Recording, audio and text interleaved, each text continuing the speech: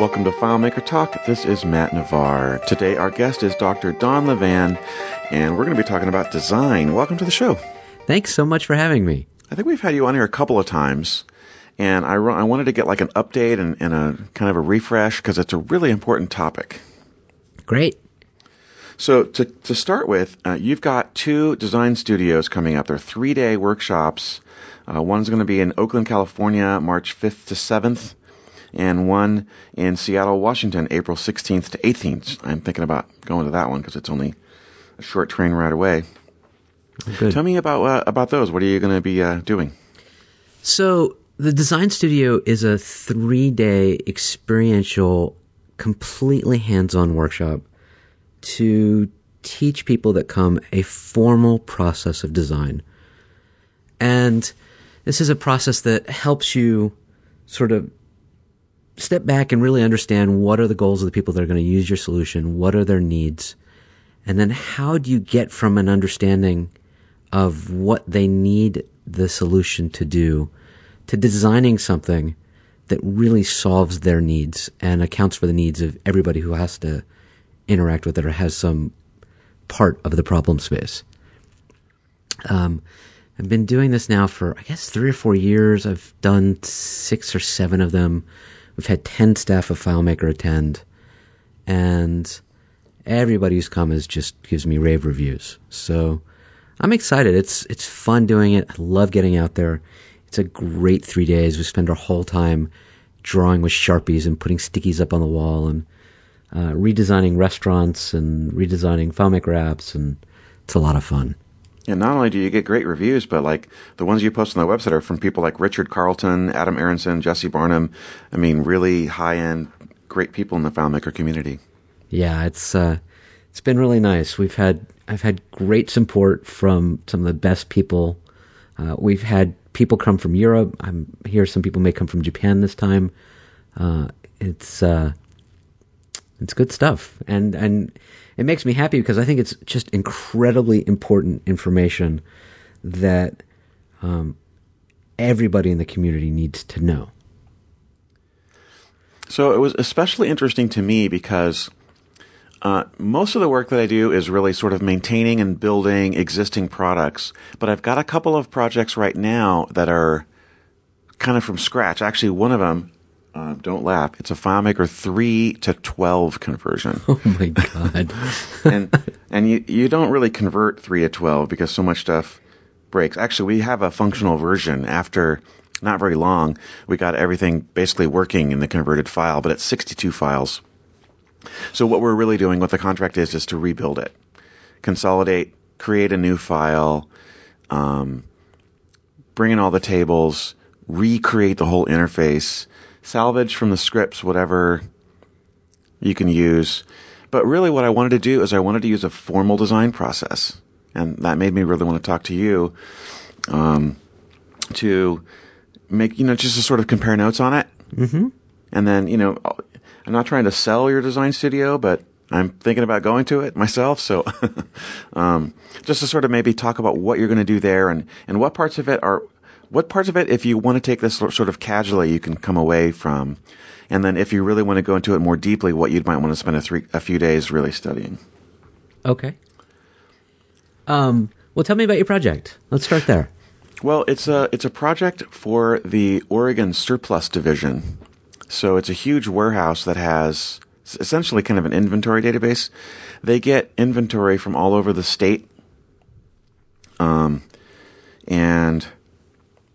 everything. I mean, everything from airplanes to cars to bicycles to office chairs and cabinets and music instruments and really weird stuff. They actually have a drone aircraft that like some agency is going to use to check agricultural, they're going to send up this aircraft and take pictures of people's fields to make sure that they're grazing animals on their land and not somebody else's land. I'm not sure how they're going to use it. So is this inventory that they're getting to sell? Are they like a local version of Overstock.com, or is this like they're warehousing to keep track of for some government agency and then having to be able to get it as soon as somebody needs it? Well, they get it donated from agencies that have it in surplus. So if like a forestry division gets some equipment and they get and for whatever reason they have too many of that thing, then they'll essentially donate it to this agency. And then this agency will find some other agency that needs it.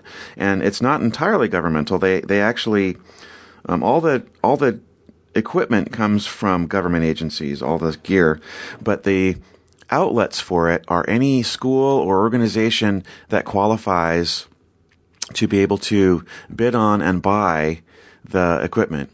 And then when they get money, then they send it back to the original agency. So there's a whole accounting loop. Wow, sounds cool. I have this image in my head as soon as you said it of the Ark from Raiders of the Lost Ark being put up on a shelf in this place and being cataloged to resell at some point. Yeah, actually, I think I saw that when I was there. They have crazy stuff. I walk by and they have these huge engines for like generators, like a tractor size engine, just sitting there on a crate waiting for someone to buy it. And so the database that you're having to take from 3 to 12 is doing what? It's doing the inventory. It's doing the what's available for sale. It's doing the what has sold and who's it come from, and tracking all the money out back and forth. Track the agencies, track the qualifications of people who want to become members, track inventory coming in, going out, being transferred, having a price adjustment. They also sell a ton of stuff on eBay to the public, and it's a warehouse that anyone from the public can walk in and shop or walk around and look for stuff, and everything has a price tag on it. God, I would love to visit that place. It sounds so cool. It actually is kind of cool. It's like an idea store. So tell me, what has been your process to date, and where you said you were thinking about the process that I've been teaching. What are you doing now, and what's working and what's not working? Well, if I didn't, before you and I talked, if I had never encountered you in my life, what I left to my own devices, what I would have done is I would have, the very first minute, launched FileMaker and started by creating some layouts and sat with the clients, gone to each of the users and built a screen in FileMaker to sort of recreate what I thought their job would be and then tailor it and direct it to what their job is with them watching.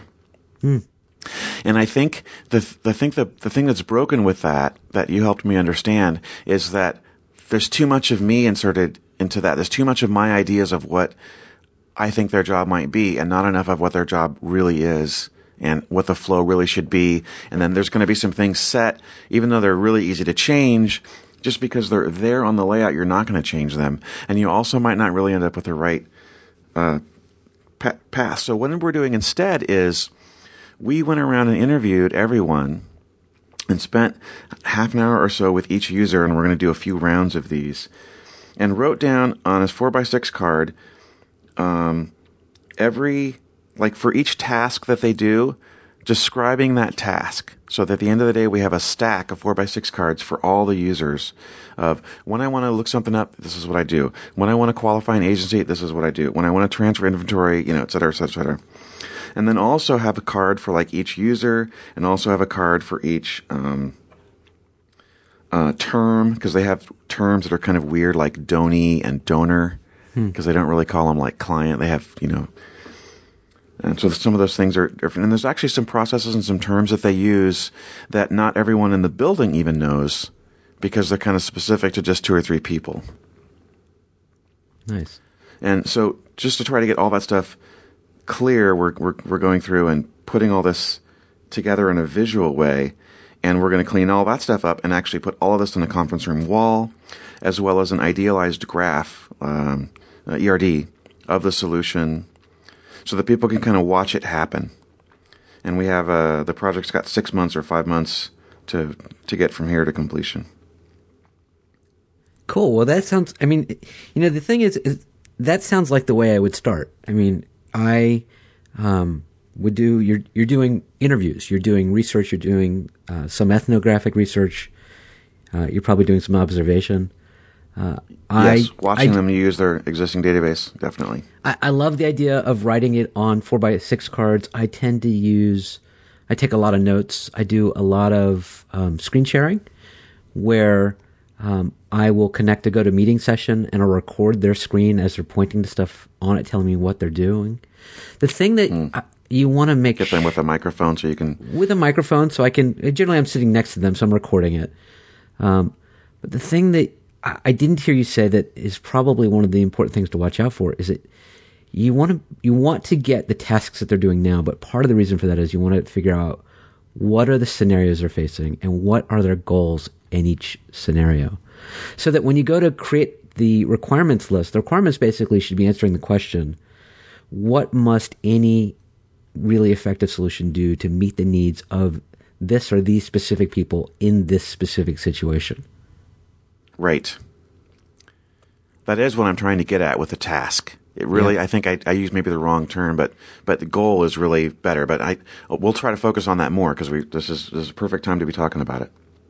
But it sounds, I mean, like, it's such a powerful technique, isn't it? Right, where you put everything up on, I call it a sketchboard, where you've got this giant piece of paper up on the wall, and you're creating what is called an affinity map, where you start out just putting everything in just random order, and then looking to see what hangs together, what groups together, and that might tell you what functional area you need to create or explore more of what module or what feature, what data model. Like and then you take that to the client and you walk it through with them and see if they can recognize their world. Exactly. I love that you're doing this. Yeah. It's makes me really happy. Well, it's really fun. I mean, I give you all the credit too, because in so many of the other projects I've done, I haven't really had the opportunity. I haven't felt like I've had the opportunity to really do this in a more formal way. But this one was such a complete reboot. It was such a perfect opportunity for it that, and the time and the people are amazing. They're really awesome to work with. Well, and they're really liking it too. And it's interesting when you engage the people who are going to use your solution in this process.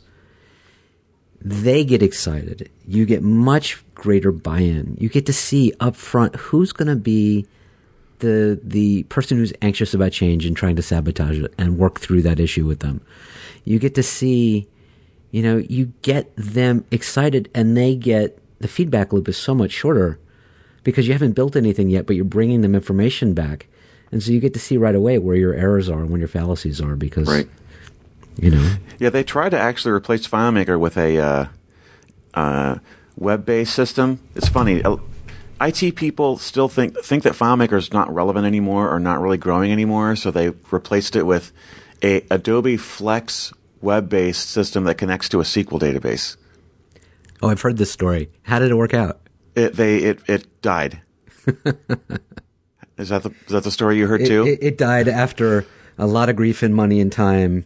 Yes. And then they came back and said, "Help us!" And then they go, this FileMaker thing actually works. I wonder if it actually really is still out there. So one IT guy, bless his little heart, found the FileMaker developer group, came to a meeting, saw that with the other 20, 30 people in the room that FileMaker was actually a living, breathing thing.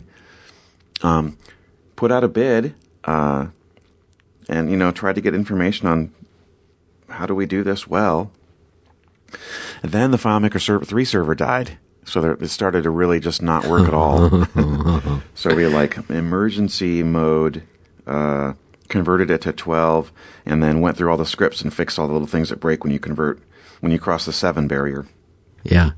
Commit record, all the select window, the record locking issues, all the little tiny things that break there. And then actually some things that just work totally differently. For example, if in FileMaker 3, apparently, if you go to find mode and you put in space equals space and then perform a find, that doesn't work the same in 3 as it does in after 7. God, yeah, I would imagine not. You never actually get records if you do that in in 12. It finds nothing ever. God, it's saying exactly equals to space or something. I have such empathy for you. You had 60 some odd files. You couldn't even use metadata magic because you'd have to get it into 6 first to use metadata magic, and probably going from 3 to 6 caused problems. No, I could have used metadata magic, and I really should have. And because there's a very huge redundancy of file references. References, yeah. In each file. But since I knew that this file wasn't going to have any active development done on it, it was just going to basically convert and sit and limp along. Yeah. It's their current master database. But and they we're had not to convert doing any from 3 because they had an operating system that they only had one of and one computer, and if that computer died, they were screwed. Well, actually, they're running on Windows XP, and they're all trying to upgrade to Windows 7. Huh. But I think actually something changed in a recent Service Packer update of Windows XP that it no longer runs FileMaker 3 reliably. At least that's what I saw there. It crashed all the time. But the database none of the files actually had any kind of corruption. And the FileMaker server was running okay. It was running on like Server 2003 or something like that. Cool. So tell me, where did you go from there? So you've got this big sketchboard on the wall with all of the goals and roles and scenarios and we tasks. don't even have that. We don't have a wall yet. We have 4x6 cards that we have 4x6 cards. Okay, we're rewriting to make them legible. Where are you going next? Well, and we actually we have a contract milestone that says design with a certain amount of money at the beginning of the process. And that's where we are right now. That's the one that's the current active one. And so the next thing I want to really do is sort of present what we think the design should be. And that's going to be in the main conference room to put this, take over a whole wall, put all these cards up there for all the different tasks and goals of each function, each person. And there's one user who's totally the primary user who does most of the data entry. About 10 total users. So at this point, it's all you're modeling, right? Yes. When you say what the design should be, you're showing them how you've modeled their world, that you've understood what they've said, looking for your holes and making sure that your assumptions are correct. Exactly. We haven't started doing anything yet in FileMaker 12 except copying and pasting the tables from the old system to one, and then connecting them in a native way so that you can, in a single place, see the entire ERD. Oh, good. Which I guess I could do in a separate thing. And of the 62 tables, I would bet you that 20 of them are not in use. Probably not. Yeah. And some of them are like the back solution and they weren't really ever large files. They were sort of just things you had to do in FileMaker 3 to make your solution work. Well, it sounds like you're going down all the right roads so far. I'm excited to hear how this is going. Well, we'll keep comparing notes on it. So let's step back a little bit. So I've done some things, I think, based on what you and I have talked about. What other things do you think FileMakers can do differently with respect to design, both on really large projects like this one and also just like regular everyday maintenance, to get better results? So it's a great question. I think, by and large, that one of the huge problems facing FileMaker developers is the fact that it is so incredibly easy. The power that we have to create stuff quickly and easily, in some ways,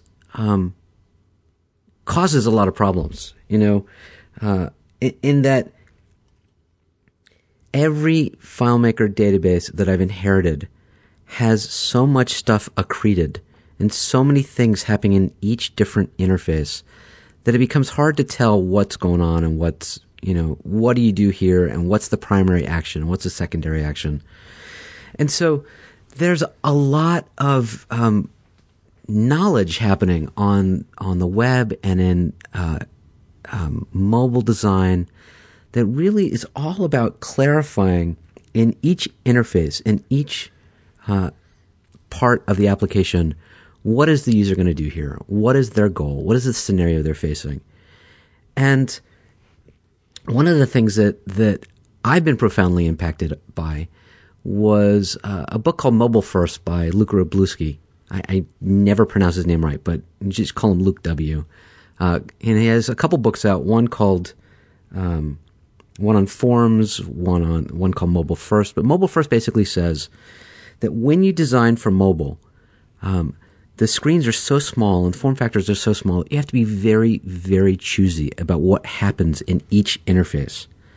Mm-hmm. And so it really provides very strong constraints for you. A constraint being, a limitation on what you can do.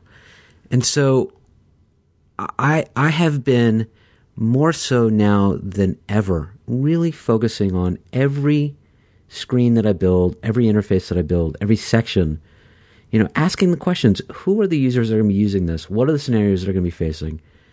And what's extraneous that can be cut out or put into an Externals on-demand interface, a progressive disclosure kind of thing. So would you say that even if you're not building for mobile, that using some of those principles are still applicable? Absolutely. The best interfaces allow the intermediate user to function really efficiently. There are some basic, very key principles that, each interface should do, a handful of things really well, that the primary actions there are clear, that the interface is monotonous. You can do only one, do each action in one place.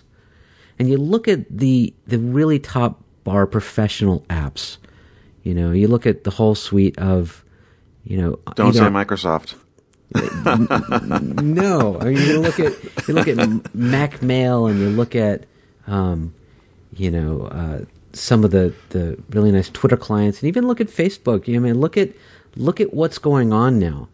Each of those interfaces are designed where you can do each function in one place, and you only do a handful of things there. And if you have to do settings or configurations or other stuff, it's out of, as a respect that the things that you need to do, your attention is limited. Mm-hmm. And the things you want to put right in the place where the user is going to see them, the things that are most important to the task that they need to satisfy the goal that they're working on. And everything else should be somewhere else.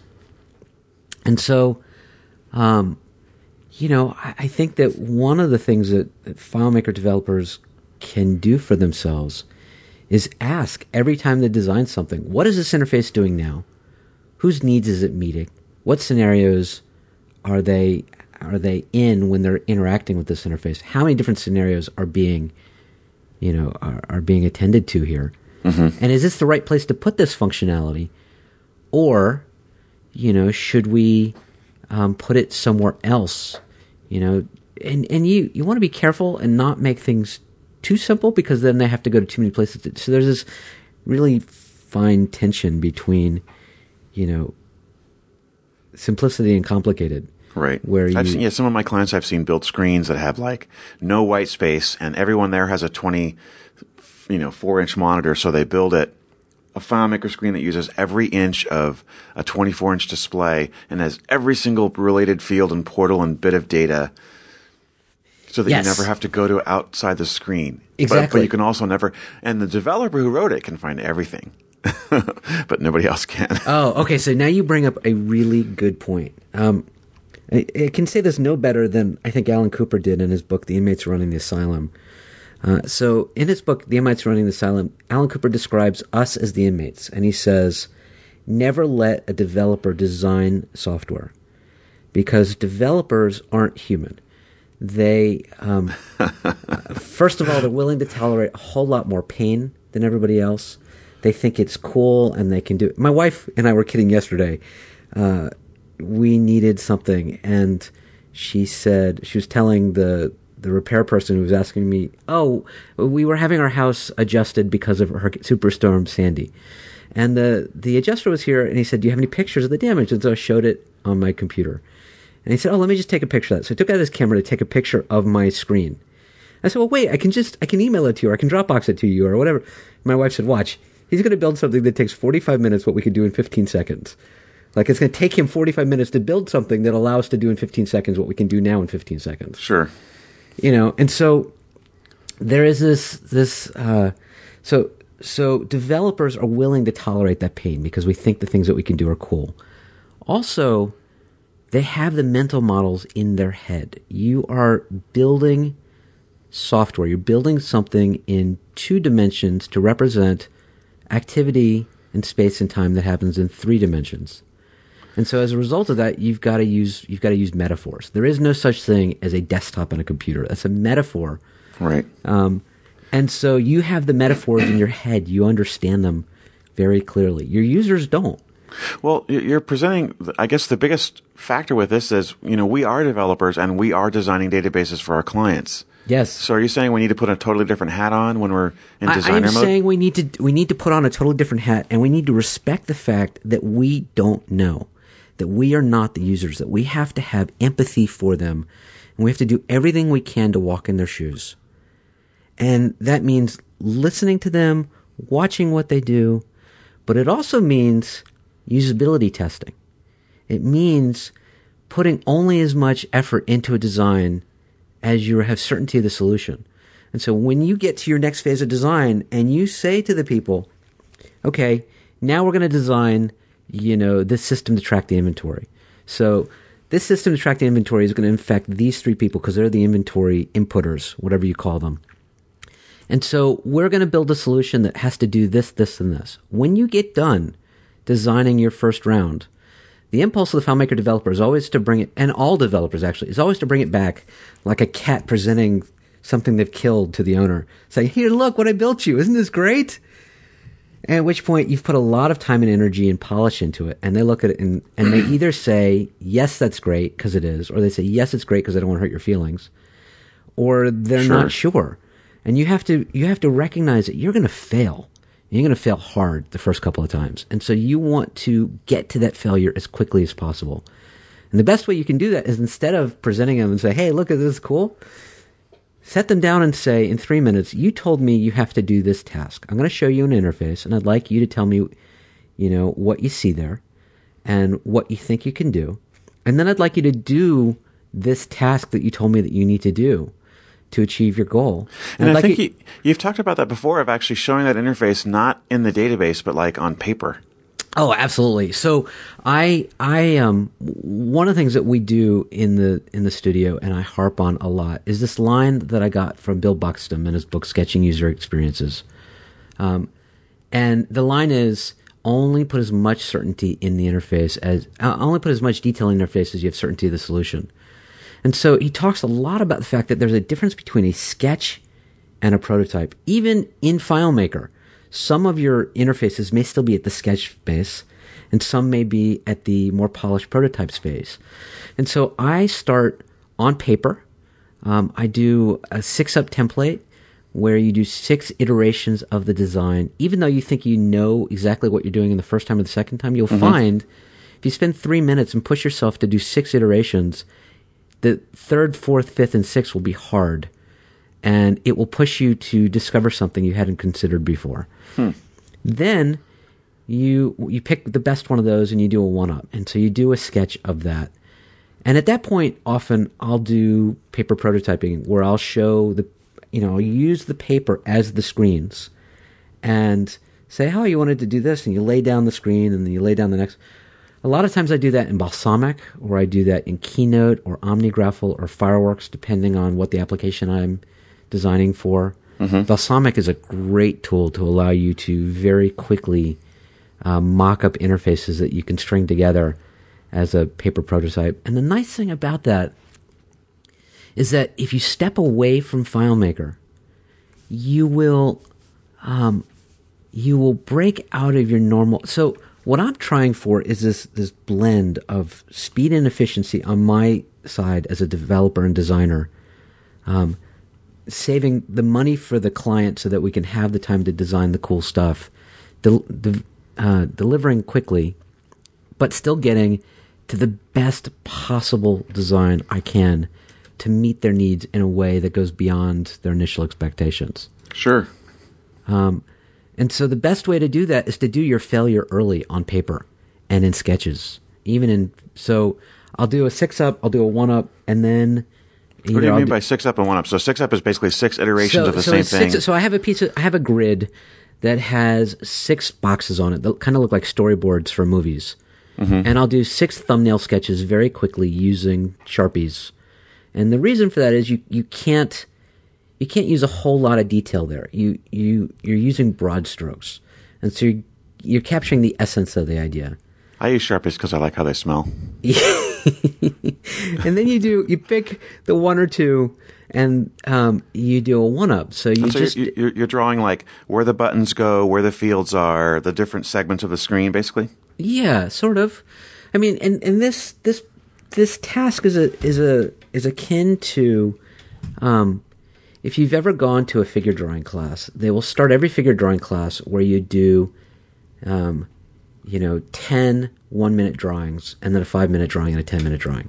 And the reason for that is that it gets you warmed up, it gets you pushing beyond your first attempts when you're drawing a model, and it helps you progress quickly. And because you've got constraints, you can't spend too much time attached to the preciousness of your ideas. The goal at the beginning is, if you think about two inverted, if you put a less than sign next to a greater than sign, so they're facing in, you want at the beginning to generate as many ideas as you can to fill that funnel as wide as you can. And so you want to do a lot of discovery very quickly. And then as you think you start to get to the right idea, then you funnel it back down and you start putting some more detail in that. But you only put as much detail as you need to test it, because invariably you failed somehow. And you want to find out, did you overlook some requirement? Does this metaphor that you're using make perfect sense to you but not to your user? Is the user, is your typical user 20-something and able to use really small fonts, or is your typical user 60-something and needs... You want to find that stuff out, and you want to find it out before you've put a lot of energy and detail into the design. Right. Yeah. Most FileMaker developers have, a little bit of connection to something they put on the screen. I don't think I am as I've worked hard to not be susceptible to that. I'm perfectly fine throwing away stuff that I've written. Yeah. But still, I know that I'm attached to it a little bit. So, Don, you've been, as you said earlier, doing this and applying these formal approaches for several years. How has it changed over that time? What are you focusing on more now that you didn't focus on early on? Good question. So, one of the things that's happened for me, so first off, I should tell you that the content that I'm teaching in the workshop, I'm drawing from a number of different sources. The information on personas and scenarios and driving requirements, it draws a lot on the work of Alan Cooper and Ken Goodwin. In his book, The Inmates Running the Asylum. I bought that book when you recommended it. I haven't yet read it. And their book about face, and their book Design for the Digital Age. And then the how do you get to a good solution part that we really deal with in the second day of the studio, draws a lot on Bill Buxton's work in sketching user experiences, and the work of Adaptive Path, and a bunch of other people. Like I'm stepping on the shoulder of giants. The thing that has really changed for me is really understanding much more and fleshing out the part of the process where, okay, you've done the discovery, you've done the research, you've derived the requirements, you know what you're going to build. How then do you get from there to a specific solution that is represented in the computer, in your interface or in your scripts? How do you get there? And that process has become much more detailed for me and has more discrete steps than it used to. And I will say, though, you asked me in one of your emails was, does this process work as well for small projects as it does for big projects? And the answer is, every time I design anything now, it's become habitual. And so I start out the same way. I create a one-sentence problem statement that encapsulates in one sentence, what is the form of the thing I'm going to build? Who is it for? In what scenario? And so this is even if a customer says, I need a new report, or I need to add this Absolutely. functionality. Yeah. So, I'm working with a client now. They are a QuickBooks consulting firm and accounting consultancy, and they've hired me to help them build a system for their client who's an architecture firm. And so yesterday we were building an interface to track the status of a particular job. And so it was one interface with probably a handful of portals on it, to like who are the staff on the project, what are the phases, and what are the deliverables, and where are they on all that stuff. Mm-hmm. Still, I started out the same way. Design a FileMaker interface for the project manager to check the status of a job, quickly, that kind of thing. So I want a very clear statement that tells me what am I designing, and implicitly or sometimes explicitly what the constraints are. What are we not doing there? What's not going to be in that solution? And so I have a very tidy box that I can play within. Then I start drawing. I do a series of sketches on paper and in balsamic that very quickly gets to a rough idea. And by quickly, I mean 10 minutes, 30 minutes. And then I show that to my client and I say, okay, here's a scenario. Tell me how you would do the tasks that you need to do in the scenario using what's drawn here. And I let them tell me what they're doing. And I see where I failed. I should say there's one step in between, which is once I have my one problem sentence statement, I storyboard the scenario. Kind of like, have you seen storyboards in the movie directors make, where they say, in this scene, first we're going to start with this wide shot, and then we're going to transition to this tight shot, and he's looking this way. Do the same thing. You put yourself in the shoes of the person, and you storyboard at every step of this in order to complete their goal in this interface. What do they need to do? Well, the first step is they have to select the project that they're looking at. Okay? And so you figure out, well, what is the action of the user? What is the underlying data at that point? Is there any actions happening in the interface as a result? And I storyboard every step so I can imagine, what the solution must do to meet the needs of the person in that situation if I'm successful. Mm-hmm. And then I design for each step in the storyboard. So I start sketching for every step in the storyboard. And then I look for how it all hangs together. And then I take those storyboards and I make one compelling interface. Well, I hope compelling. You're going to be a filmmaker when you're done with FileMaker, aren't you? Oh, God, I would love to make film. It's only a one-letter change. My first career I was a press photographer, as a photojournalist, and I did long-term documentary stories. Was my favorite kind of thing to do. And I've always wanted to get a master's in film, master's of fine art in documentary film. So, yes, I would love that. We used to have our FileMaker user group meetings at the same place that they had FilmMaker user group meeting, and it was somewhat confusing to have that almost identical word. Yeah.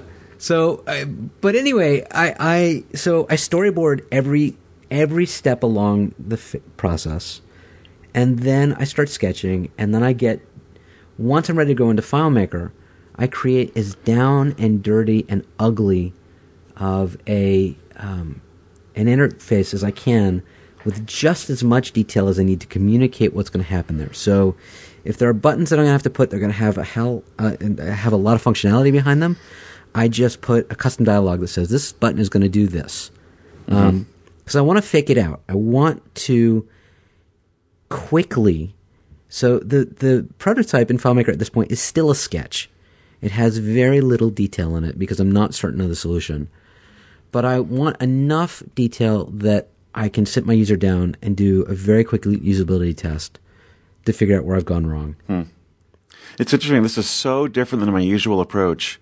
Like in my usual approach, when I'm sitting with a user, I'm thinking of like some other clients that I'm working on, projects. What I'll do is I'll sit with them. I'll get one or two of the users who do the thing. And let's say we've got kind of an existing process and we're going to be building a new tab that looks up this new set of data that we just got access to. And we need to build a way to query it and to summarize it and to enter it and, verify that it's right and to look at, connect it to the other parts. So I'll sit down with them, and without any of this formal stuff, I'll just use nothing but FileMaker. This is just to illustrate how different the approach is. But really, I think it's the same kind of process. It's just it's looking at it just in FileMaker. So we'll talk through exactly what we need to do before we touch FileMaker, and then I'll mock it up in the database roughly. Put the quick portals on there, and I've done this so long that I can actually program and write scripts in FileMaker and build layouts in FileMaker while customers are sitting there watching. Yeah, and I know what to and not to do. If I won't write a custom function with recursion with a customer watching. Right. But I will, if they say, oh yeah, we need a function that does this, I will go up to briandunning.com, find a custom function, copy it, paste it in, and start using it if it's something that I think I can do in a minute or two. Sure. And then I'll build the screen while they're watching it happen and saying, yeah, what do you think? Should this field go over here? Should we put this group of fields to the right or left? How do we group these 6 things? They came this way, but I really think that they might not be in the right order. What's the most important one? And then we put them in the order that they think is the right one. And so they're watching it happen, and every stage of the process, they're directing, they're building it. I'm just the vessel, And I get a huge amount of buy-in from that. So the other objectives that you are after is getting buy-in so that they really feel like it's theirs and that you're solving their issue. Absolutely. I want to just probe a little bit into what you just said, though, because I think that you're not just letting them tell you where everything is going. You are using 20 years of smarts, of understanding, of expertise to help guide them, because I have tremendous respect for the people that use my software, and I have complete awareness that I don't want to get trapped into my own hubris. Right. Well, for better or for worse, I am using 20 years of experience to do that. Yes, but I also am very cognizant of the fact that, like Henry Ford said, if I asked my customers what they wanted, they would have said a faster horse. True. So they don't always know. There are some techniques you can use to help them figure it out. And it sounds like you're guiding them. You're doing an interview with them, and that's a really powerful thing. You can also do things like card sort tests. If you're not sure where something's should go, make a list of all of the fields and say, on these index cards, sort the 3 most important things over to the side for me.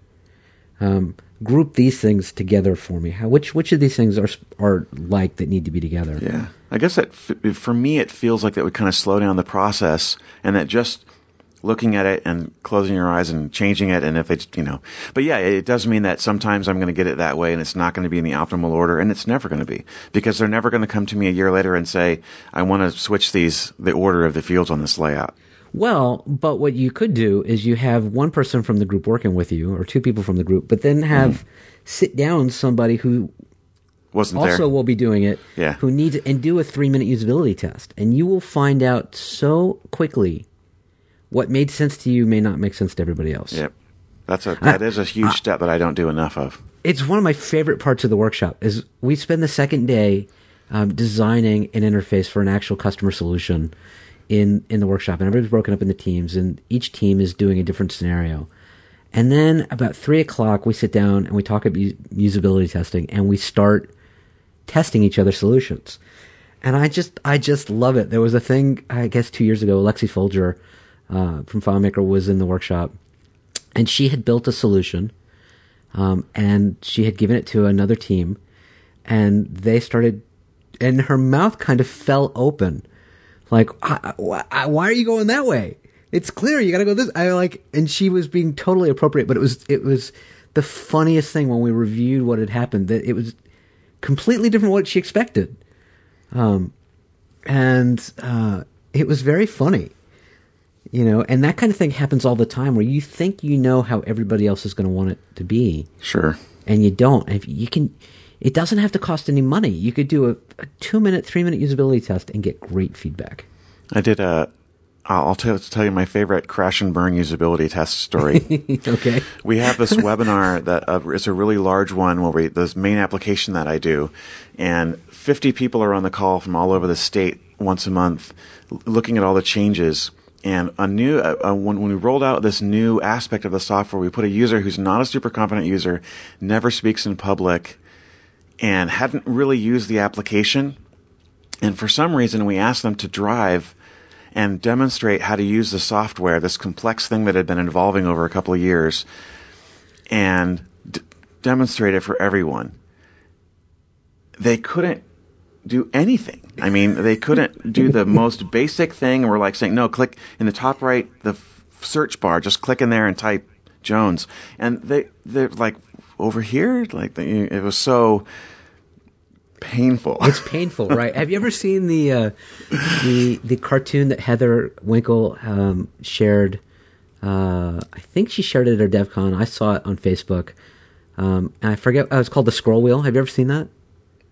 It rings a bell. There's one really funny one of someone sort of narrating the scroll wheel. I'll have to look that one up. So this is so you have this cartoon character who's sitting at a computer and is looking at an interface, and you have another character that's standing over their shoulder watching, clearly doing a usability test. And you see the thought bubbles of the person watching the usability test who's keeping the straight face, but it's like, no, don't go there. Don't go there. Yep. Don't go there. Press that.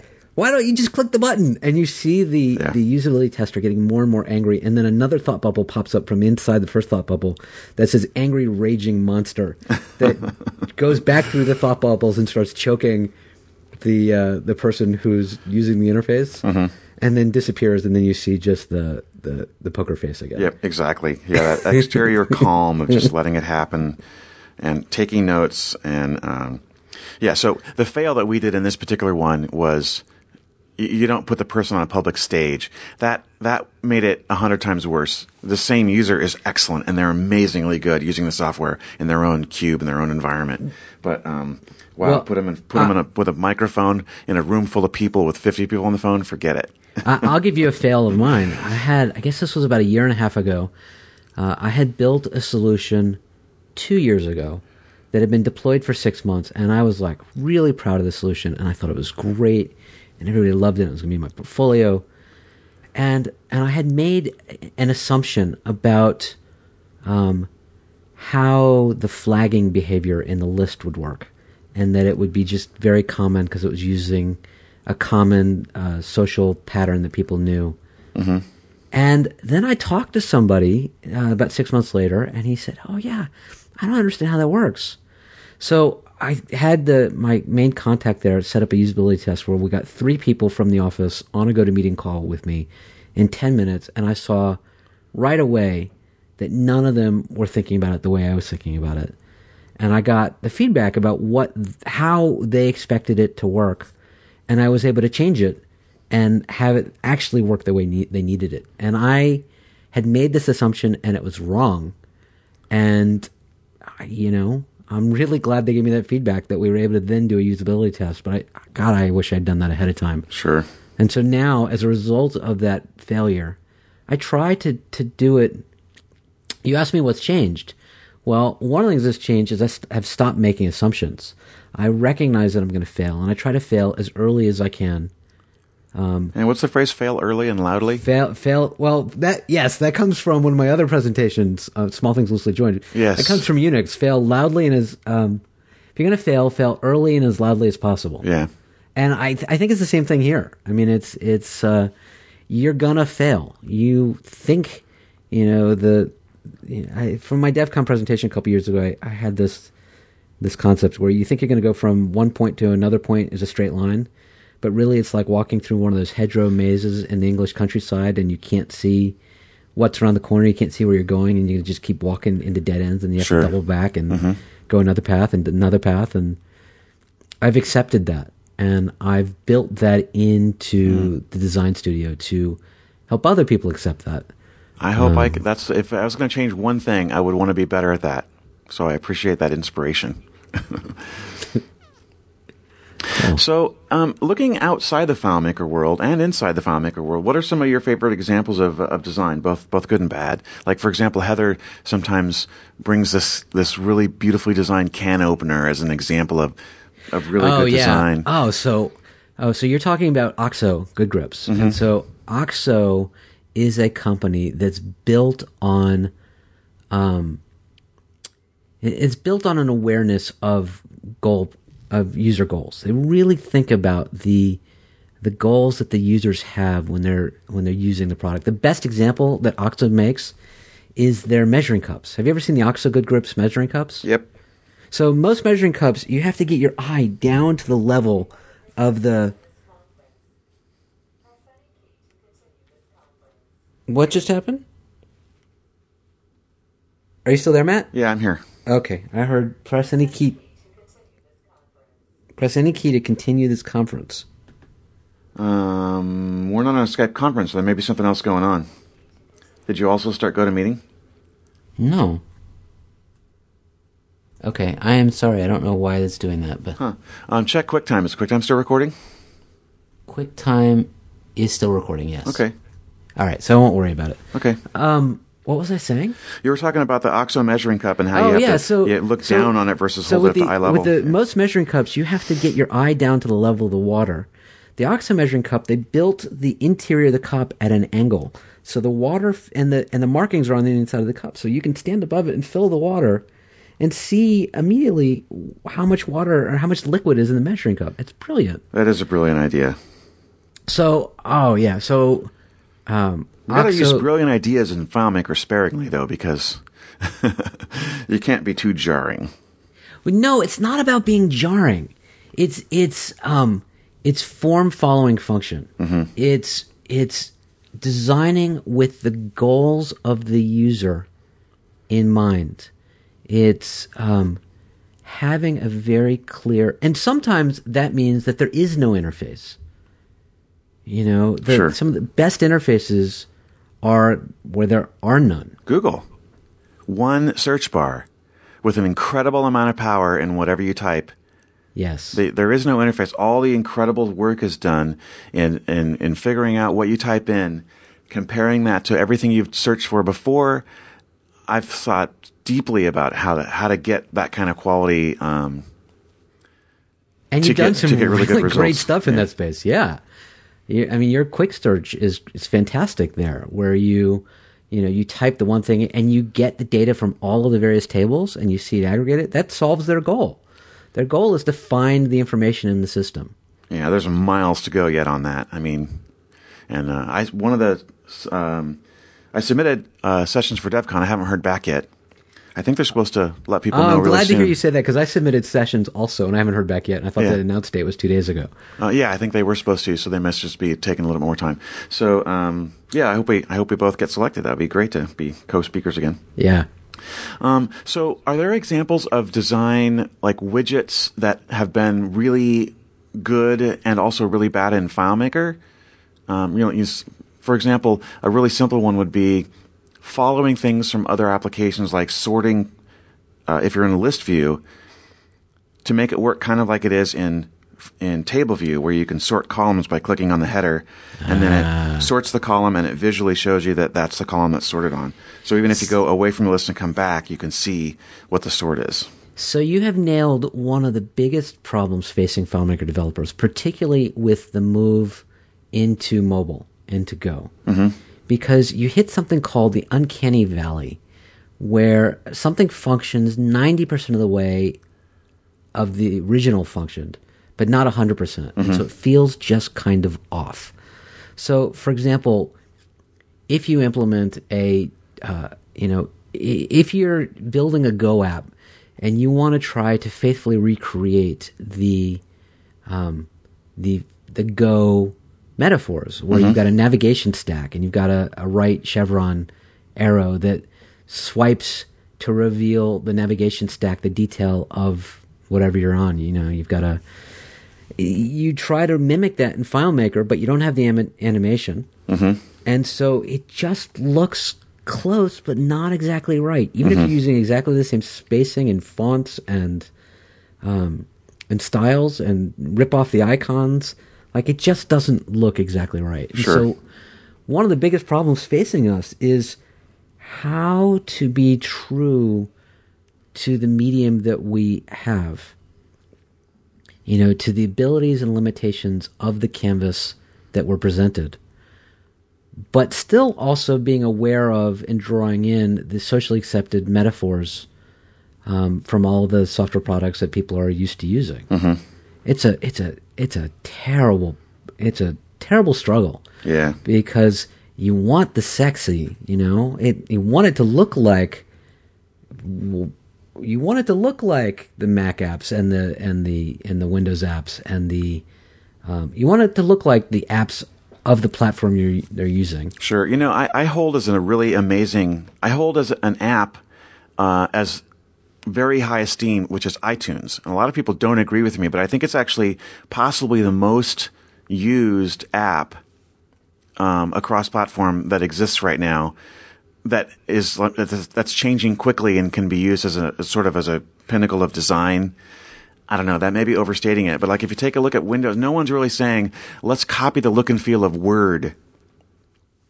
No, that's true. You want to see something that you copy the look and feel of? Have you ever seen the IA Writer, I think is what it's called? Right, but I'm talking about like in terms of numbers of millions of used, right? If you take a look at the number of iTunes accounts of I don't know how many hundreds of millions it is, those are all iTunes users. They all have iTunes on their Mac or PC because that's how they connect to their iPhone or iPad. And so most everyone who has an iPhone, iPad also has a computer and they're running iTunes. And that's how they synchronize their songs and their apps and stuff like that. Not everyone, because now you don't have to have it.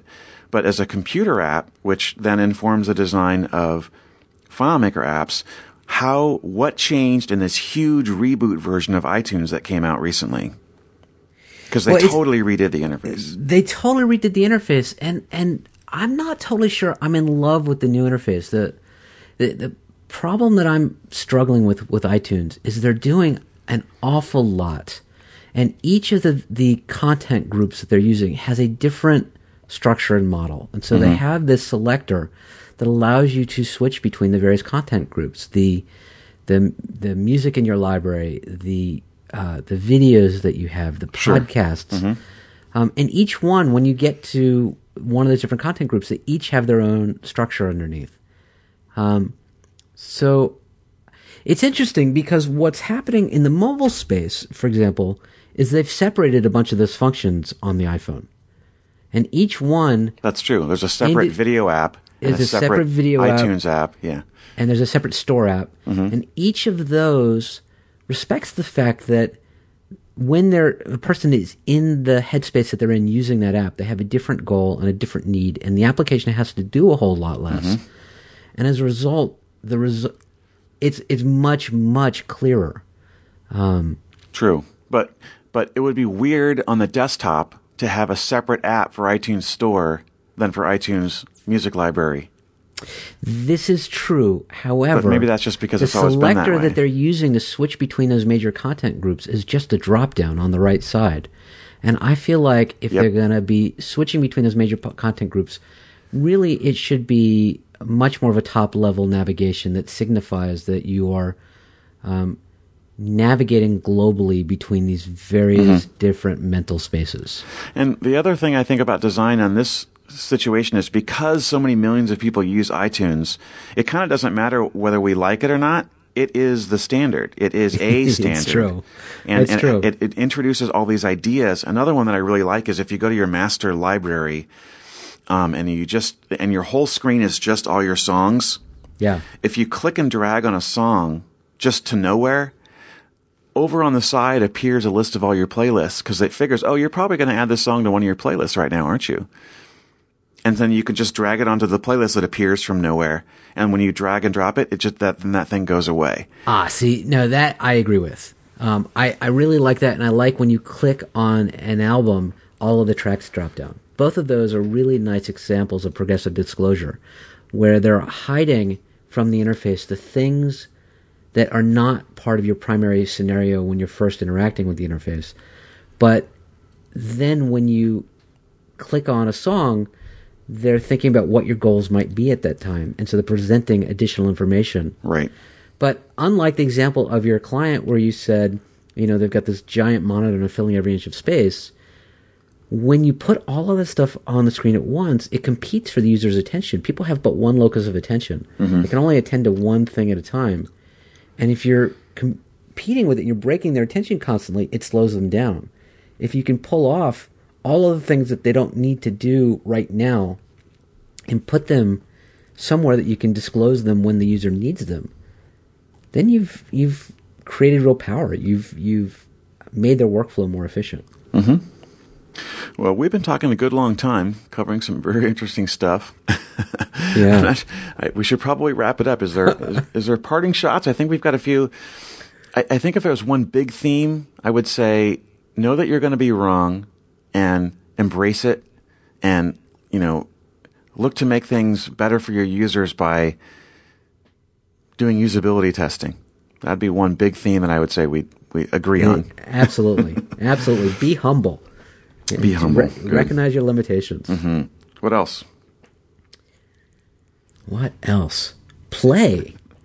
Oh, Sketch. Hey, there you go. I mean, this should be fun. And oh god, I love doing these studios. It's so much fun getting everybody together and getting them up on the walls, like sketching and whatnot. I play, please. So you can read more about the design studio by going to fmcraft.com. And the pricing also, I think, is really reasonable. For 3 days of intense stuff, it's really reasonable if you meet the early registration deadline. And I think we're still before the early registration deadlines for both of them, right? Yes. Yes, the early registration deadline on the Oakland one was going to run out today. But I think since we are talking now, I'll just extend that for a week or so that your listeners will have a chance to take advantage of that if they want to. Well, Don, thanks very much for joining me today. Thanks so much for having me. This has been a great conversation and a lot of fun. It's always a pleasure to talk to you. And I think the thing I like the most is you challenge my beliefs and you challenge my processes. And that always, for all of us, makes us better developers. Well, thank you. I appreciate that. And I feel the same way. When I attend your DevCon presentations and when I hear you always push me to think about things that I hadn't. And I love that. Yeah, it's a good thing. Well, thanks for saying that. Yeah. And I'll talk to you soon. All right. Thanks so much. Have a nice day.